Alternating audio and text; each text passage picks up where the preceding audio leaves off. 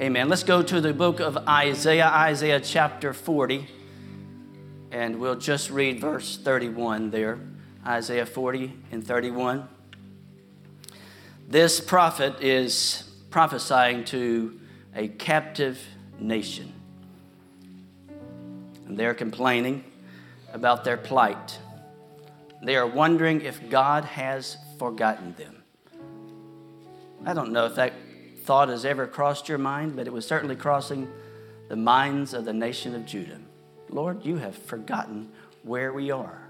You don't care what's happening in our lives. So God sent these words through the prophet Isaiah. But they who wait for the Lord shall renew their strength. They shall mount up with wings like eagles. They shall run and not be weary. They shall walk and not faint. How many of you have discovered that God has a waiting room?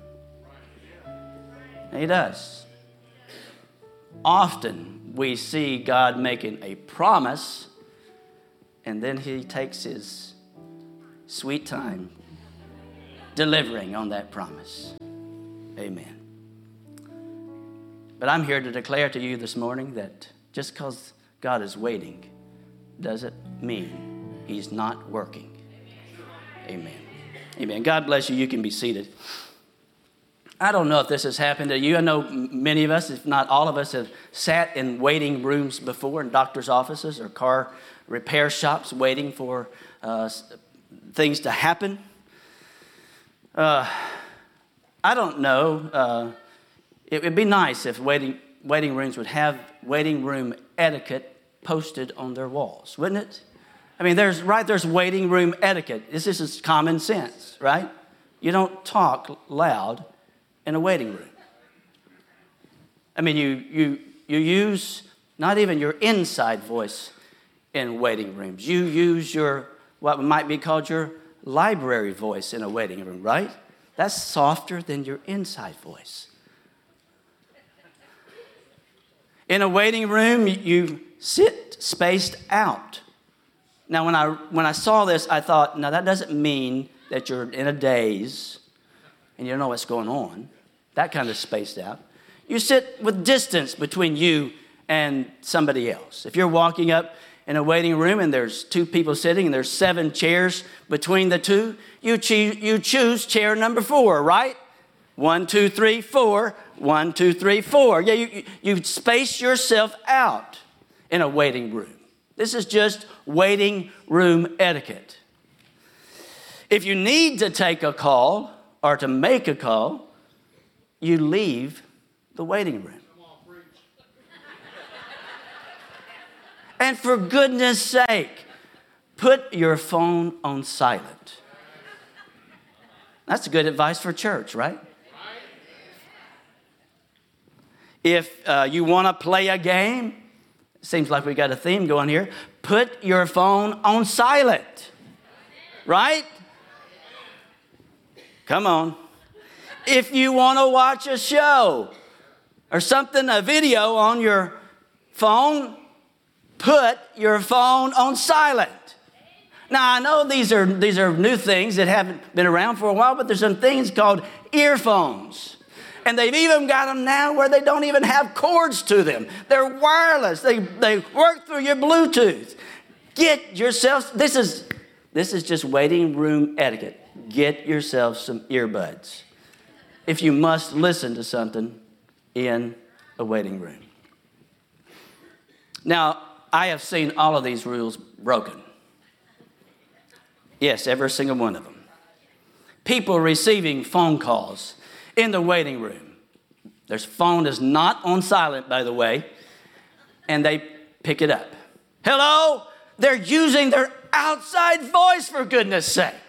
Sitting in the waiting room at Carti, this man picked up a call, and for 5 minutes, he used his outside voice in the waiting room. And about 2 minutes in, I had all I could take. And so I looked at him and I said, "Sir, could you at least put it on speaker so we can hear the other side of the conversation? No, I didn't. I'm sorry. I thought about it, though. Oh, was I ever thinking about it?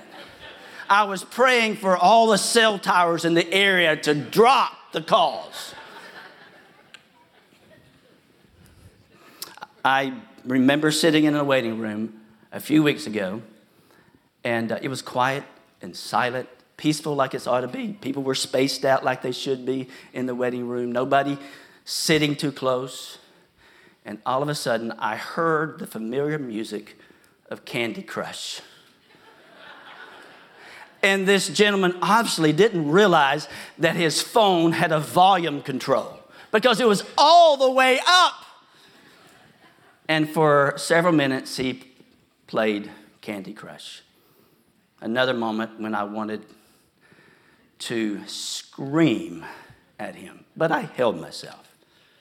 Don't you, when you're in a waiting room and somebody comes and sits right next to you? I mean, there's open seats all in the waiting room, and yet they choose to sit right beside you. And then a few weeks ago as well, I was sitting in there, and a couple of ladies came in. It was a daughter and her mother, and they turned on their favorite show. And so we all got to listen to the show. So I wanted to say, could you at least get it to cast it up to the big TV up there so we can all watch the show? Because we're hearing what's going on, but we can't keep up with it. The things that people do in waiting rooms. Several years ago, I had a bout of kidney stones. And if you've ever experienced that wonderful event, you know that it is not a joy. And so I woke up early one morning, and I told Carolyn, I said, I'm having a kidney stone attack, and you're going to have to take off work because you are driving. And so we didn't go to the emergency room because I had done that twice before and didn't get quick treatment. And so I thought, we'll just go to my doctor's office. And so I went in and sat in the waiting room, or at least tried to. And you know, if you've got kidney stones going on, you cannot get comfortable. But when I got into the exam room, and my doctor wasn't there, but Dr. Schatz was there. And I know we've heard Brother Gaddy talk about his doctor, and what an unusual name for a doctor, right? Dr. Schatz. And I was so thankful when Dr. Schatz came in and he ordered the nurse to give me a shot of morphine. I was singing, hallelujah, thank God for morphine. Amen. God answers prayers in mysterious ways. Praise God. But you know what? God has a waiting room, and it doesn't have to be the kind of waiting room that we experience on this earth. But in God's waiting room, there's some etiquette and some things. If we'll learn, we can go through the waiting room experience a lot better. Because God's word declares to us, they who wait on the Lord shall renew their strength. Earthly waiting rooms tend to take my strength away, but when I find myself waiting on God, God is declaring to us this morning that his waiting room is a place where your strength can be renewed. Listen to this, Isaiah 40, verses 28 through 31. Again, this is the prophet Isaiah, and by the way, his name means Jehovah is salvation. So every time the nation of Judah heard the name of Isaiah or spoke the name of Isaiah, they were declaring that God knows where I'm at. He's my salvation. He is in control. And this is what we've got to know about waiting rooms. God is in control. He's not forgotten where you're at. He's not lost your address. He's not confused about what you need. He knows right where you are. And if we'll grasp a hold of the understanding that God is sovereign and that he is working and that he will move in our lives when the time is right, then we can understand and have strength and find strength in the waiting room that God has put us in. Listen to this. This is what this man named Jehovah is salvation, or Isaiah. spoke for God to the nation of Israel. Have you not known? Have you not heard? In other words, this is something you should already know. Haven't you been listening to what God has been saying? The Lord is the everlasting God, the creator of the ends of the earth. He does not faint or grow weary. His understanding is unsearchable. You can't ever find the end of it. It's unsearchable. He gives power to the faint. Amen. Oh, thank God for that. And to him who has no might, he increases strength. Even the youth. In other words, in our natural strength, young people have strength, but even the youth will faint and be weary, and young men shall fall exhausted. Because if we try to do it on ourselves, even our natural strength cannot do it. But God is telling us, they who wait on the Lord or for the Lord shall renew their strength. They shall mount up with wings like eagles. They shall run and not be weary. They shall walk and not faint. Isaiah is trying to illustrate to the nation of Judah the greatness and transcendence of God. That there is nothing that gets God in a sweat. There is nothing that causes God to worry or fret. He doesn't get worn out. He knows right where his people are. And when we reach out to him in faith, it gives God an avenue in our lives to work. And so as we believe that God is who he is able to work in our lives in ways that he wants to work. We've got to understand that he is great. He is mighty. He is firmly in charge. He's in control. I know sometimes when we look at society, it looks like God has forgotten. It looks like the church is in trouble. But God's word declares to us that he is always firmly in control. He doesn't get weary. He's not forgotten what's going on in your life. He knows right where you are. He's not forgotten you. Amen. You see, we have to realize this. The way it is right now is not the way it will always be. And this is what he was trying to tell the nation of Judah. Just because you find yourself right now in captivity does not mean that you will always be in captivity. This won't be the way it is always. And if you'll trust me, I'm going to bring you through. If you'll believe me to be who I have declared myself to be, I am going to bring you through. I'm going to work in your life if you'll trust me. So we see all through Scripture, we see people waiting for the Lord. Abraham and Sarah waited for 25 years. You're going to have a child, and that child is going to multiply, and you're going to have descendants like the sand of the sea and the stars in the sky. But for 25 years, it didn't happen the way God had declared. They waited on the Lord. We see Joseph being given those dreams at the age of 17. But his life went all kinds of haywire before those dreams were ever realized. And yet God was in the midst of it all. Joseph came to realize that even though his brothers meant it for evil, God meant it for good. And I'm here to declare to somebody this morning, it doesn't really matter what people do to you, how they treat you. If you will trust in God, God will mean it for good. He's able to take what has happened to you and bring a blessing to you and help you to bless other people. So really, God is sovereign. If we could just get this into our brains this morning and realize nothing passes this, through God without God giving the okay in our lives. Now, sometimes that may cause us a little concern. You mean God allowed this? Well, God is working in your life. And if he's allowed it, he's going to bring you through it. If he's brought you to it, he's going to bring you through it. He's going to help you. He's trying to develop you. God is not trying to destroy us. He's trying to develop us.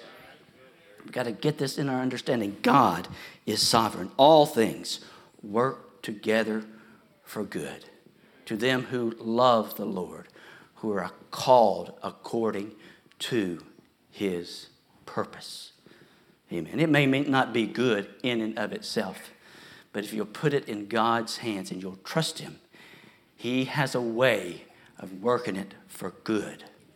Amen. For good.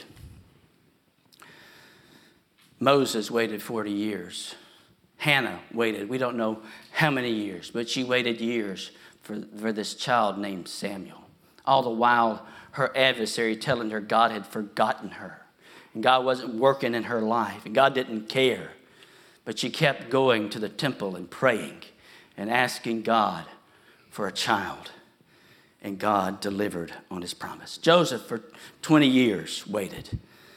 Amen. David, 15 years, waited. I don't know how long you've been waiting. But real quickly here this morning, I want to give you some waiting room etiquette. And I don't want to talk about these Old Testament characters. I want to go to the book of Acts. And I want us to look at that fledgling church that Jesus left in an upper room. They had been through it, right? I mean, one of the 12 betrays Jesus, brings the Roman soldiers into the garden, betrays Jesus. Jesus is arrested. He's tried in a kangaroo court, found guilty of crimes he did not commit. He's crucified on a cross. His life taken, it seemed, but he freely gave it. Disciples scatter. Judas dies a tragic death. These are all things that are going on. Jesus is dead. They're wondering what's going on. Then all of a sudden, Jesus is not dead anymore. He has risen, and they celebrate. And for 40 days, he teaches them. And they think, oh, great, this is awesome. Jesus is back with us. And then he leads them to a mount, and he says, okay, I'll see you later. And they're dumbfounded. I've often been critical of the disciples. Why were they standing there looking in the heavens? And the angel said, they asked him, why are you standing here? But this is what I would have done. Did you get this? He's leaving us. And he tells them to go, wait for the promise of the Father. And I see there's some things that the early church did in that upper room that can provide us with a pattern to be. If I could connect this sermon to Pastor Gaddy's sermon last Sunday on being Spirit-led. These are some things that we can do to be Spirit-led when we're not sure what's going on, when we're waiting on God to do something. And we can follow their pattern, and it can help us to be the kind of people that we need to be in the society in which we live. We see them go to the upper room. Verse number 14 of Acts chapter 1. And verse number 4, he says to go wait for the promise of the Father. This is what he tells them to do. And then he goes to verse number 13 and 14. They were all gathered there in the upper room. The disciples, the apostles, Peter and John and James and Andrew and Philip and Thomas and Bartholomew and Matthew and James, the son of Alphaeus. There's 2 Jameses already. And Simon the Zealot and Judas the son of James. All these with one accord were devoting themselves to prayer, together with the women and Mary, the mother of Jesus, and his brothers. Just a side note, but has it ever occurred to you that we could have helped them out with some names? How many Jameses in the Bible, in the New Testament? How many Marys? Goodness, I mean, we're so creative these days, right? When we make names up out of thin air. It's just like, oh yeah, that sounds like an awesome name. We just put a bunch of letters together. We see a sign or we see something at the birth of our child and we make up a name. And we could have helped these folks out with names. We really could have. Side note, I'm sorry. They went to the upper room and they prayed. The Bible says they devoted themselves to prayer. They devoted themselves. So while we wait, we need to devote ourselves to prayer. When we don't know what's going on, we don't know how God's going to work, we don't have the provision that He has promised, we don't have the direction that we need from Him, we don't have healing in our bodies, what do? We devote ourselves to prayer. This is what the early church did. They devoted themselves to prayer. Now, sometimes I wonder why prayer seems like it is something that's so difficult for us to establish in our lives. It's because the devil doesn't want us to be a praying people. He doesn't want us to depend on God. He doesn't want us to turn to God for help because he understands if we do, then God's going to hear us and God's going to answer us. God's going to help us.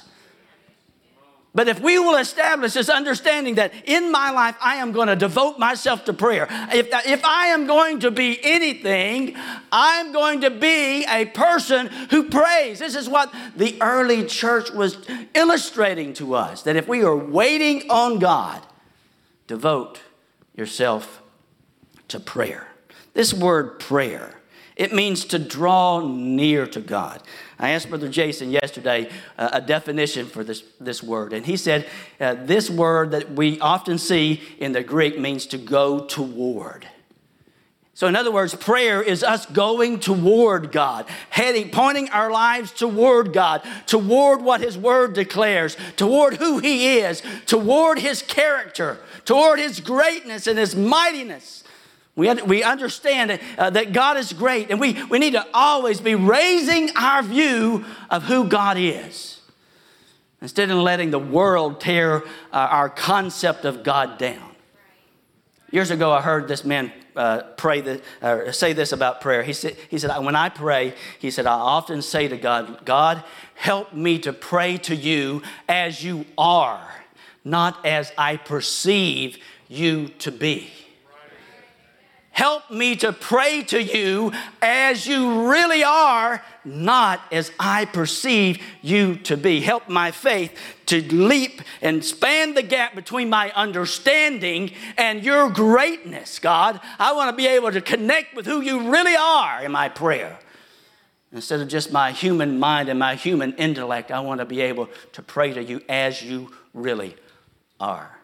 So if we, in a time of waiting, will devote ourselves to prayer, God will work in our lives. You see, the upper room did not sound like a library or a waiting room at a doctor's office. It sounded like a delivery room. There were cries and moans and groans for what God was doing, birthing in their lives. And sometimes we need to be praying in such a manner. We need to be pouring our hearts out to God in prayer.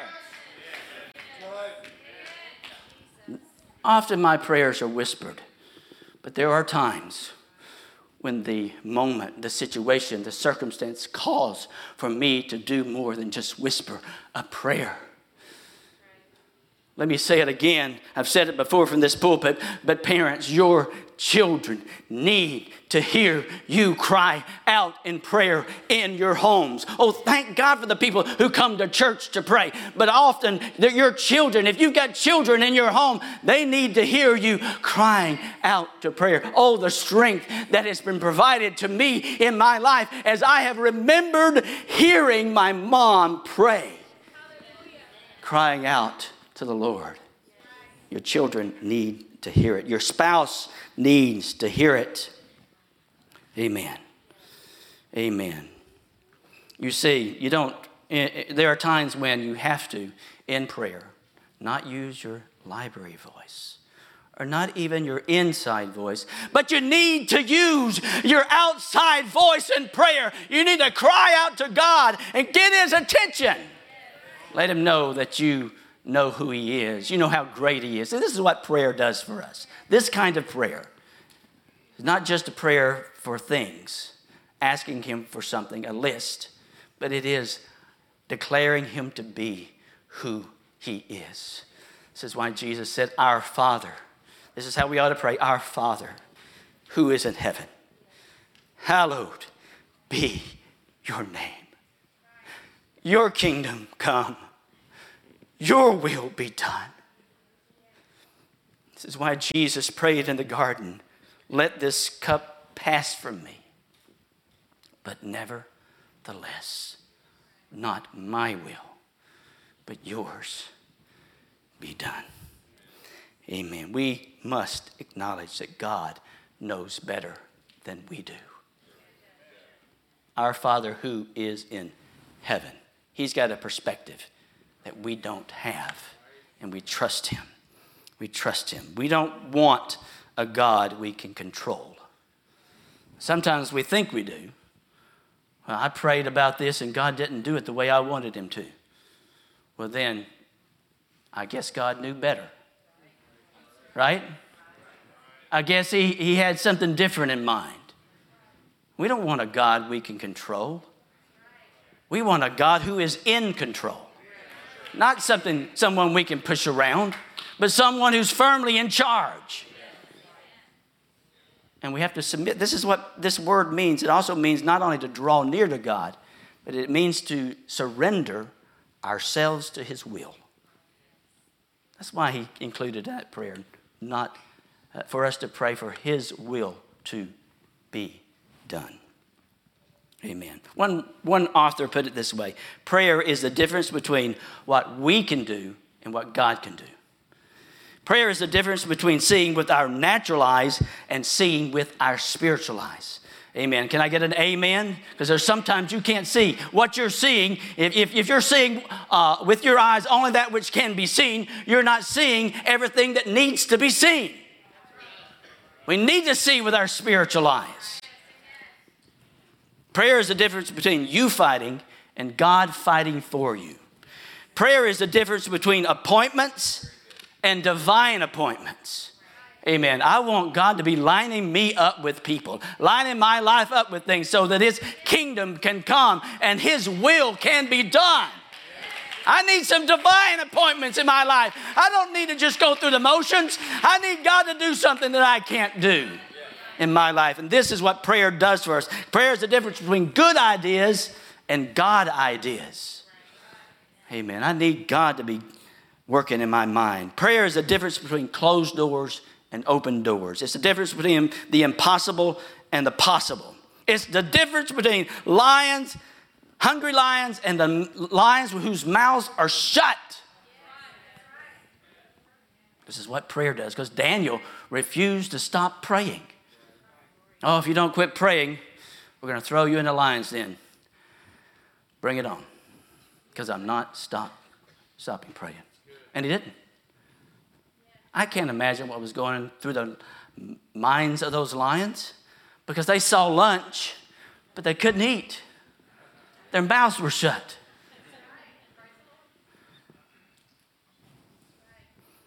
Because prayer was made. The prayer is the difference between the best we can do and the best God can do.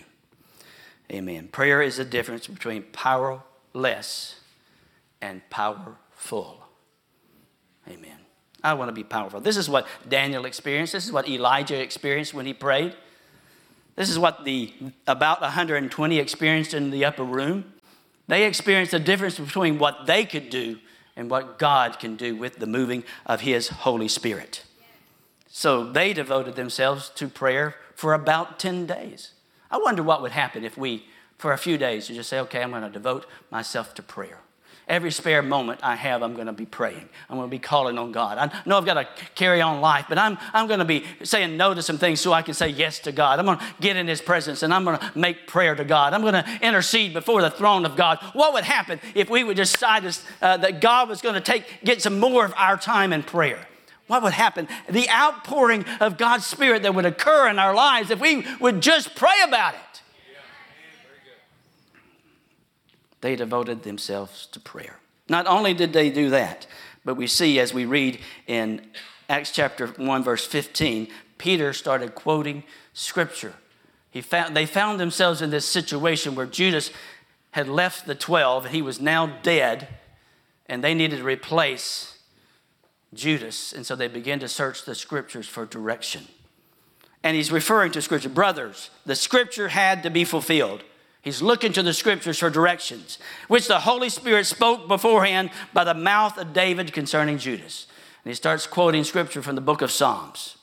May his camp become desolate, and let there be no one to dwell in it. It comes from Psalm 69. And let another take his office. Psalm 109, verse 8. He begins to quote Scriptures because, see, here's what we do. When we find ourselves in a period of waiting, we need to turn to God's Scripture for direction. We need to look to God's Word for direction instead of scrolling through Facebook or through some other social media for some type of inspiration, or looking to human wisdom for some type of inspiration. We need to turn to God and ask Him, Lord, what are you saying? What are you saying to me about my situation? Is there some direction I can find in your Word? Is there a precedent that has been set in your Word that I can turn to so that you can give me direction?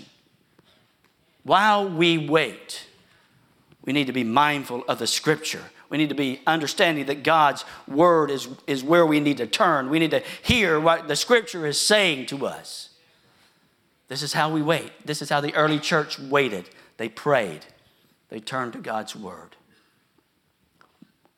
How many terrible decisions could be thwarted if we but turn to God's Word and wait for God to speak? How many lives could be blessed instead of cursed if we would just turn to God's Word? Amen. Hosea said it this way, my people are destroyed for their lack of knowledge.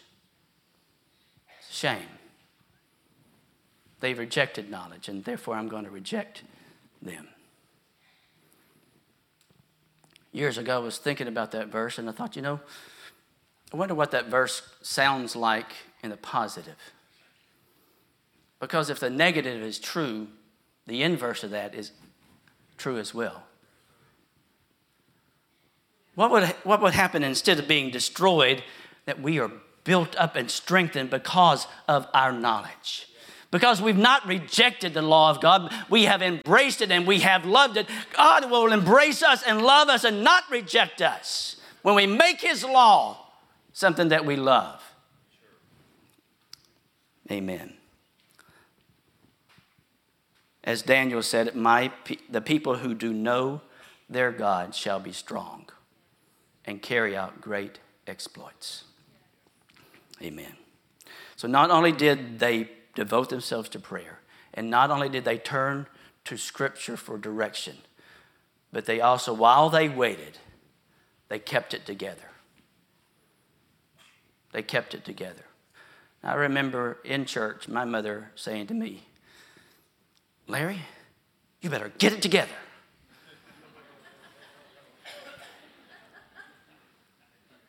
And she meant it, I promise you. Most people don't remember when they were 3 years old, but when something traumatic happens to you, you remember it. And my mother took me out 3 times in a service. The third time, she got my attention. I promise you. You better get it together.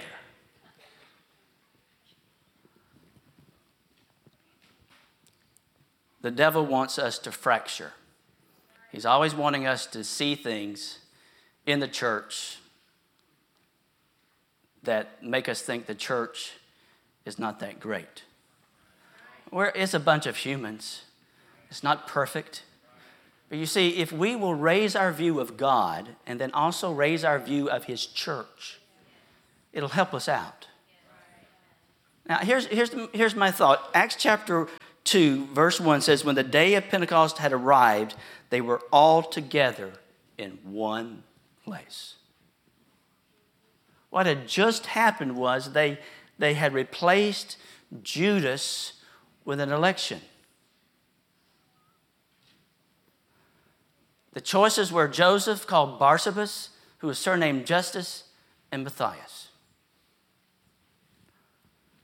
There were some people in that upper room that were wearing Joseph buttons on their clothes. They were wanting him to be elected. They had banners for Joseph, the next apostle. And yet when the vote happened, he didn't get it. See, in the waiting room, there's going to be an opportunity to become offended by the decision. And let me tell you, New Life Church, God has got things in our future that's going to require us to stay together, to keep it together. We're not going to always agree with the decision, but when the decision is made, we stay together. We keep it together. We don't fracture over some crazy decision. I've heard of churches fracturing over the color of the carpet or the color of the wall paint. My goodness, we got to get bigger than that, New Life Church. We need to be stronger. We need to say, okay, this wasn't the way that I wanted it to go, but that's okay. Because God's got great things for us in our future. And we've got to learn to stay together and keep it together because there's some things that are greater than our own preferences. Here's what I believe. I believe that everybody that was for Joseph stayed in the upper room. Joseph himself stayed in the upper room because it wasn't about their preferences. They were all together in the upper room on the day of Pentecost because I don't want to miss out on what God has for me. They didn't want to miss out on the outpouring of the Holy Ghost over some crazy election. They decided it doesn't matter what happens here. I will be in the upper room. I will be in the right place at the right time. I will be where God is pouring His Spirit out. No matter what the decision is. We got to keep it together. We got to keep it together. Amen.